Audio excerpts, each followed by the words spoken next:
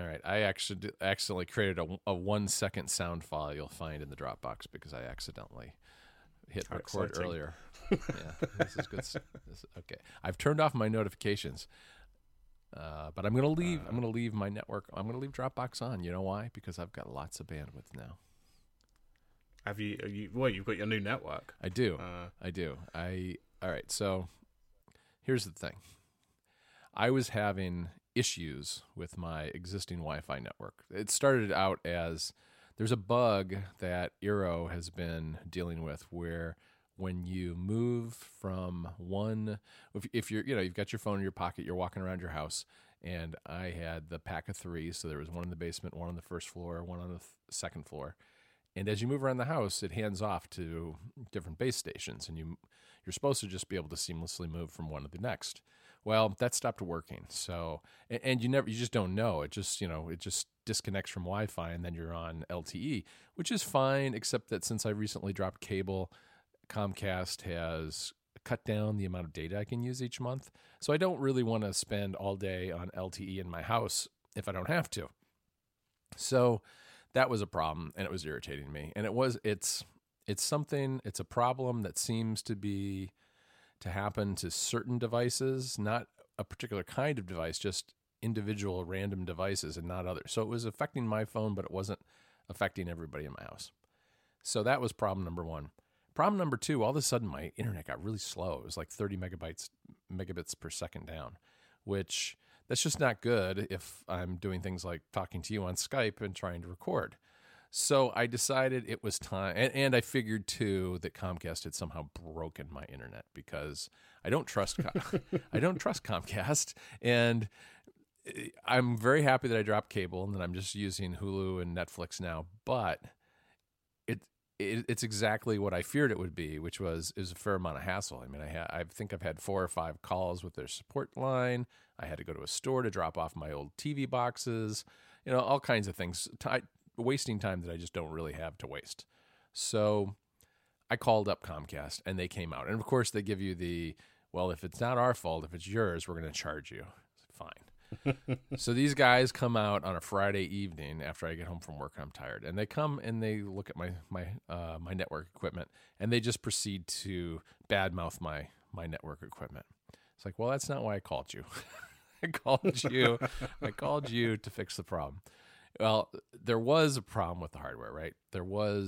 My cable modem is old. I've had it for a long time, and I bought it myself because, at least here in the U.S., when you get internet service from the likes of Comcast, if left to their own devices, they will give you a crappy cable modem, and they will charge you $10 a month for the rest of your life for the right to use that.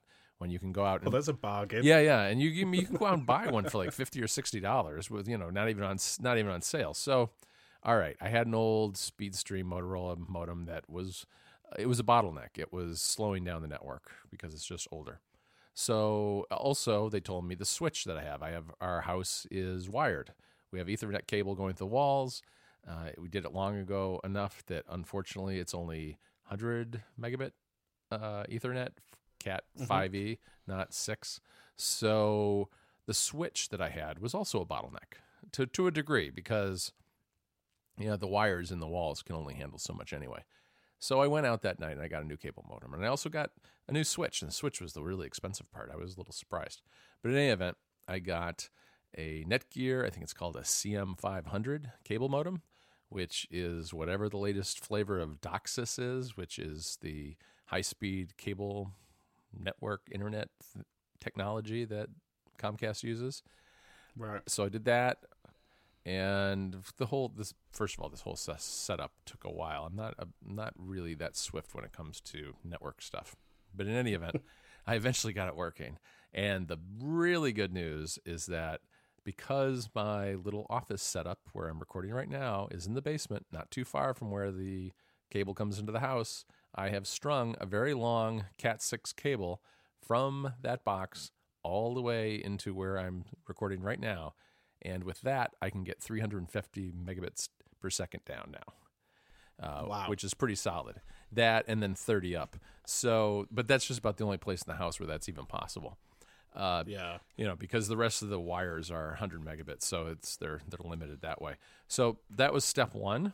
But the Eeros, I couldn't get them connected back to the network. I was having trouble. I think if I kept trying, I would have gotten it there. But I was having trouble with it, and I just decided, you know what, I'm going to go and get myself it was an excuse to spend money, Rob, is really what it was.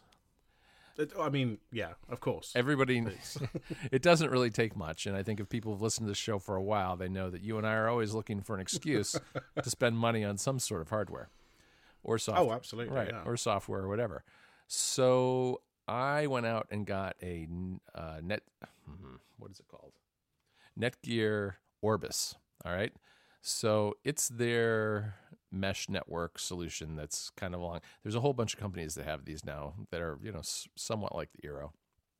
And they're much bigger than an Eero. They're more like a flower vase size, maybe a foot tall or so and 6 inches wide, kind of curvy looking, a little strange, but they've got a little bit of that Google Home look to them where they look like maybe, is that a vase or is that like an air freshener? What is that thing? But right. They're inoffensive looking despite being kind of big. And the nice thing about it is you don't need as many because they've got big antennas inside. So there's one in the basement and one on the first floor that is sitting on a counter near the telephone.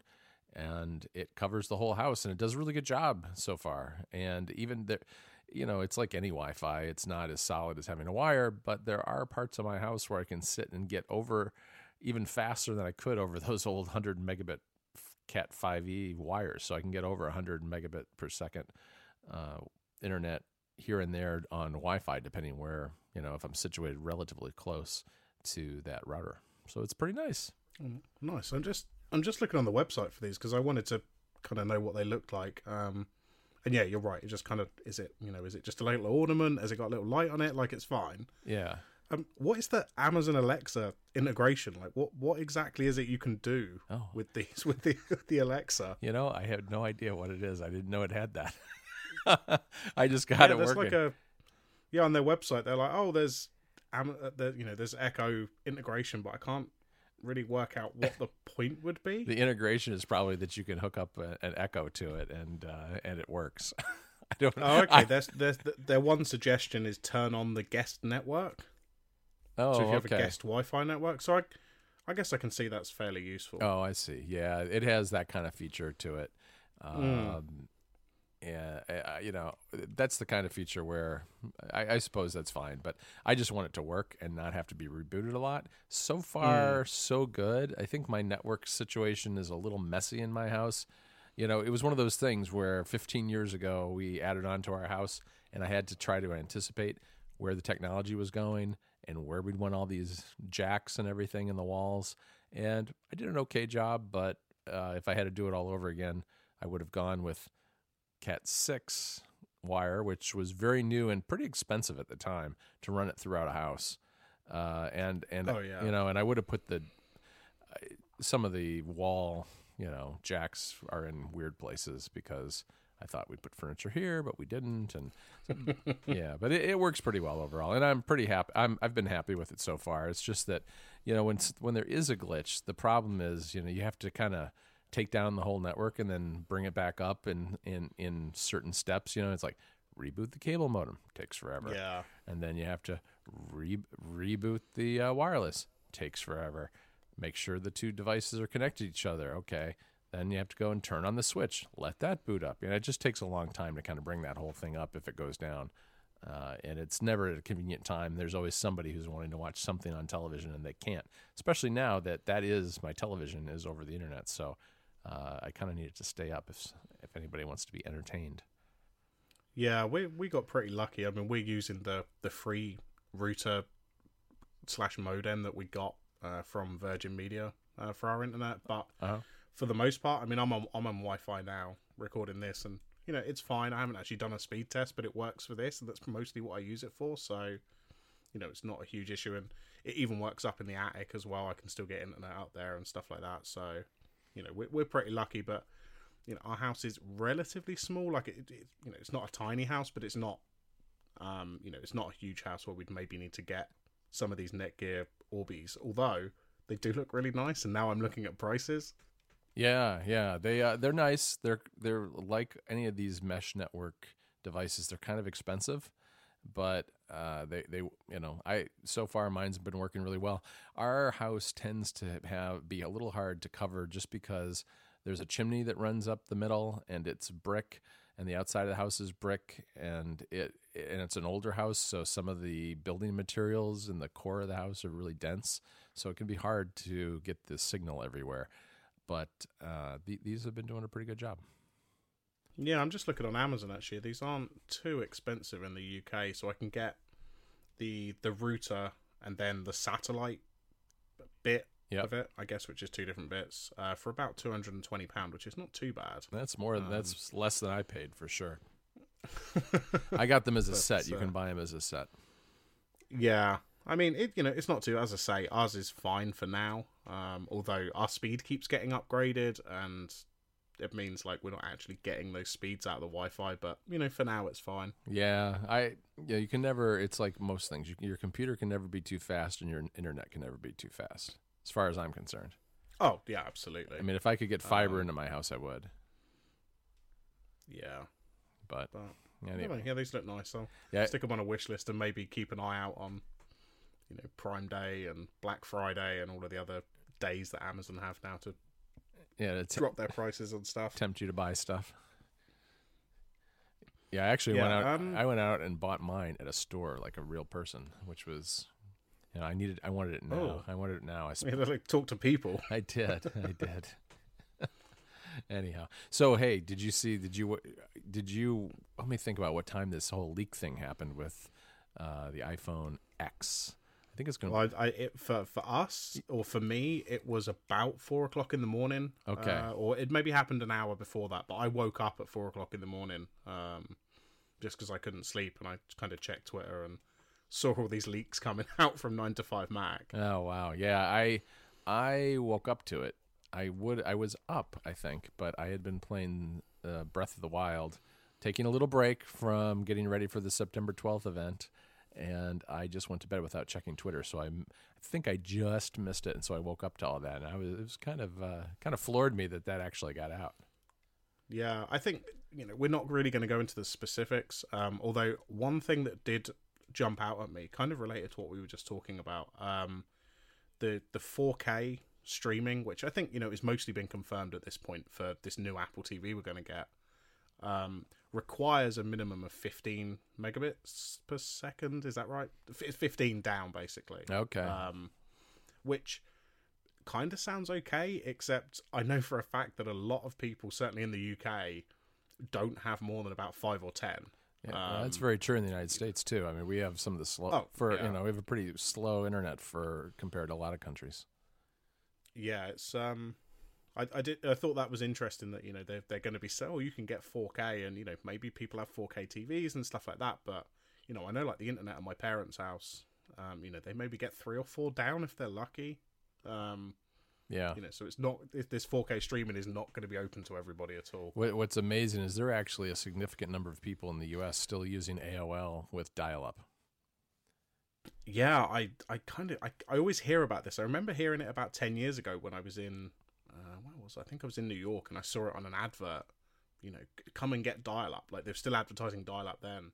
Yeah. And then every now and again I see these stories about how many people are still using dial-up in the US. Which kind of makes sense given the size and, the varying kind of sizes of cities and towns, right, and stuff like that. But, yeah, that's pretty crazy. Yeah, if you're way out in the middle of nowhere, a lot of people use satellite. Like, I think DirecTV actually which is, a satellite TV provider, has some sort of internet hookup that they can do. It's really terrible, though, because, those services were designed to broadcast TV, so they can send a fair amount of data down, but they can hardly send any data up. Yeah, because you got to send it to outer. You got to send it to outer space, after all. Is that all we're complaining because we can't send our data quick enough to space? Yeah, maybe. It should be a lot faster. Yeah, so these leaks. I mean, I guess it's one single leak. It was, it was the leak of the iOS 11 Goldmaster. GM stands for Goldmaster, is that right? Yeah, it does. Yeah, I think so. Yep. I think so. Yep. Yeah, so that was leaked.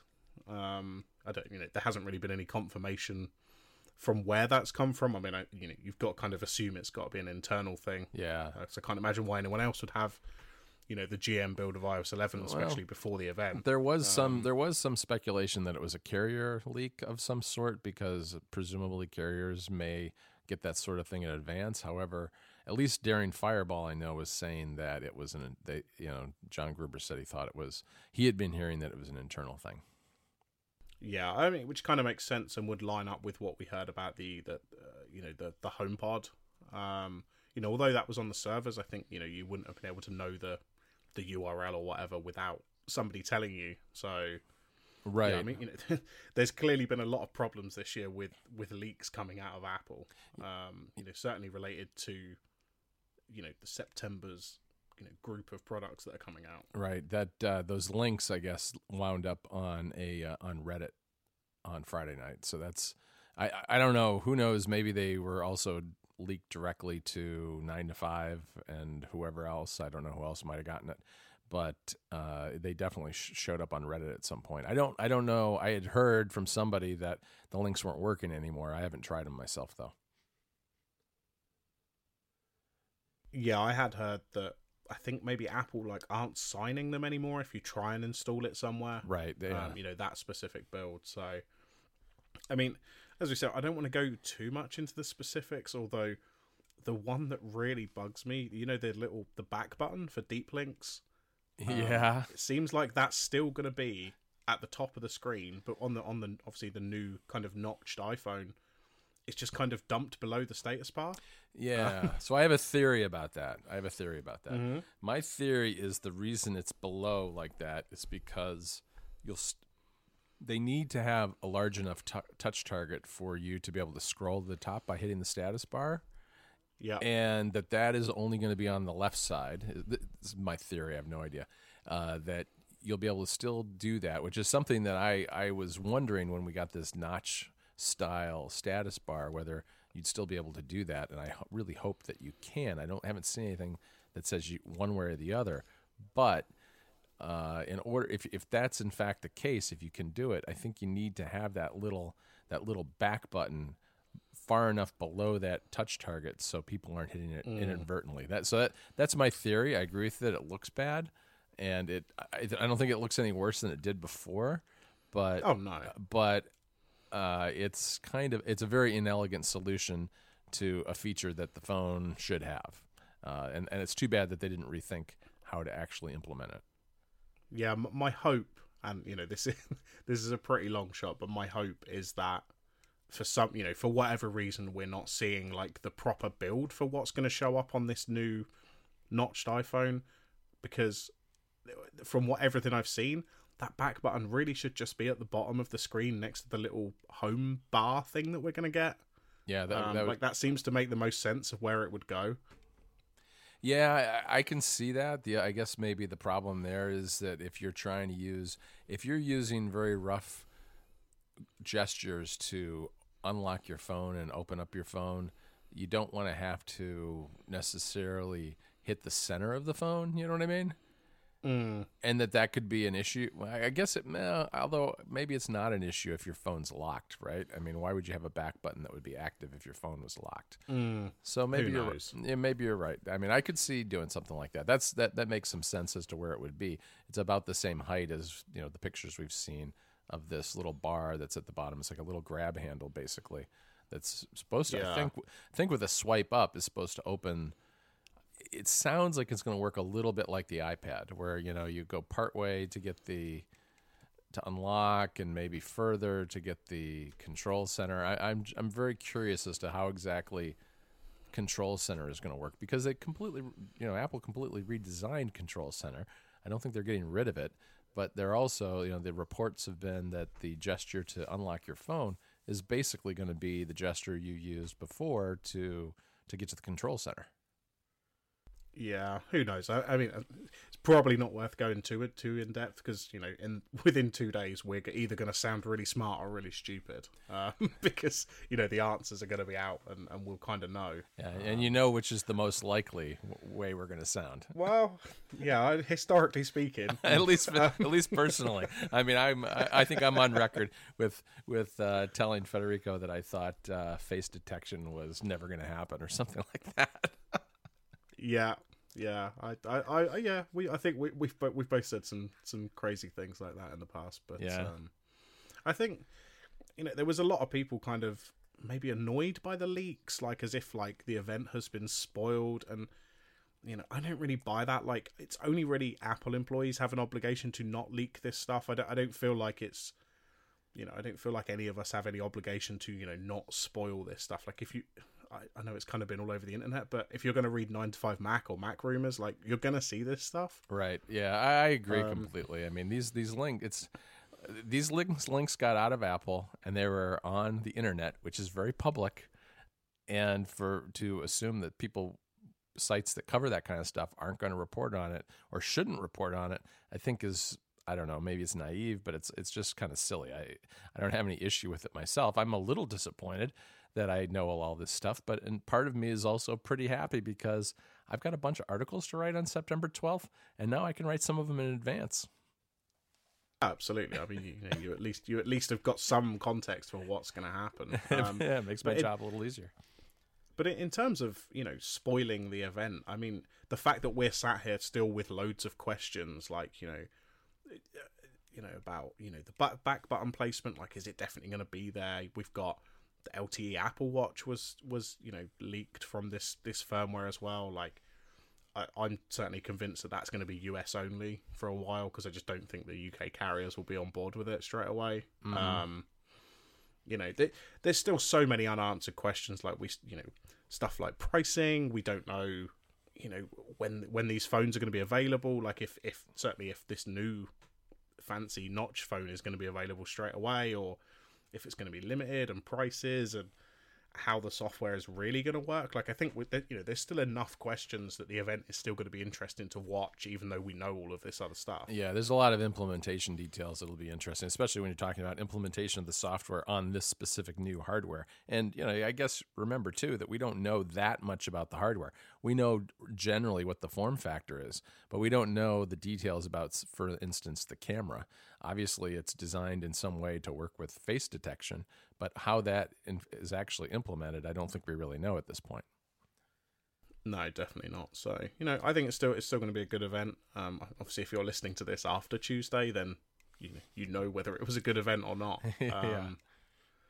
So, but anything else on the leaks? No, I don't think so. I think you're right. I mean, it's gonna be here soon enough. So let's see what comes on Tuesday, and I guess move on, because I know that you were playing a new game recently.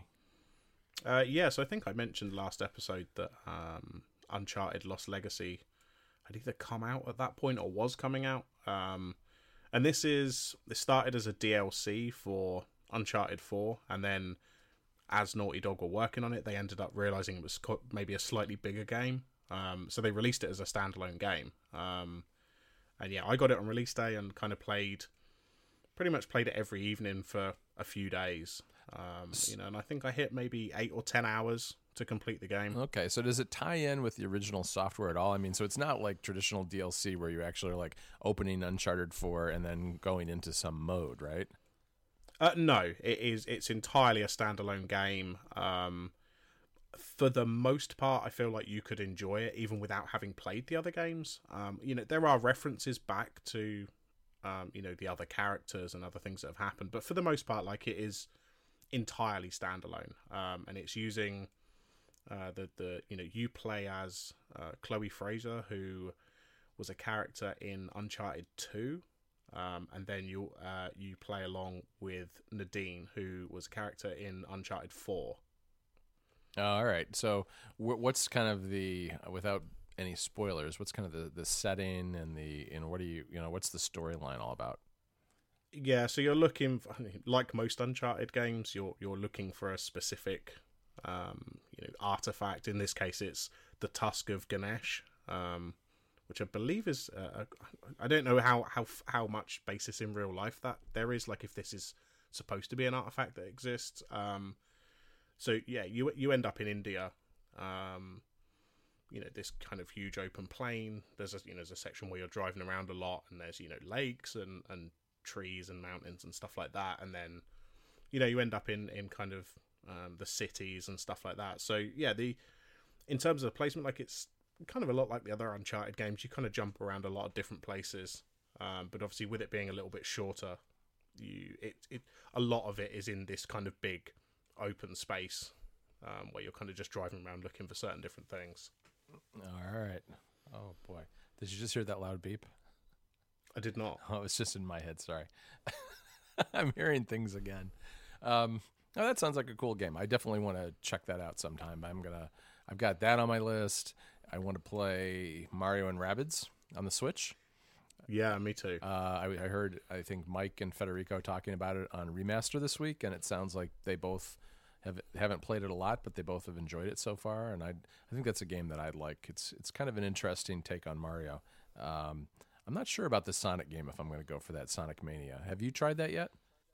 Yeah, I played some of it. And again, going back to the remaster episode this week, I think I mostly agree with Federico that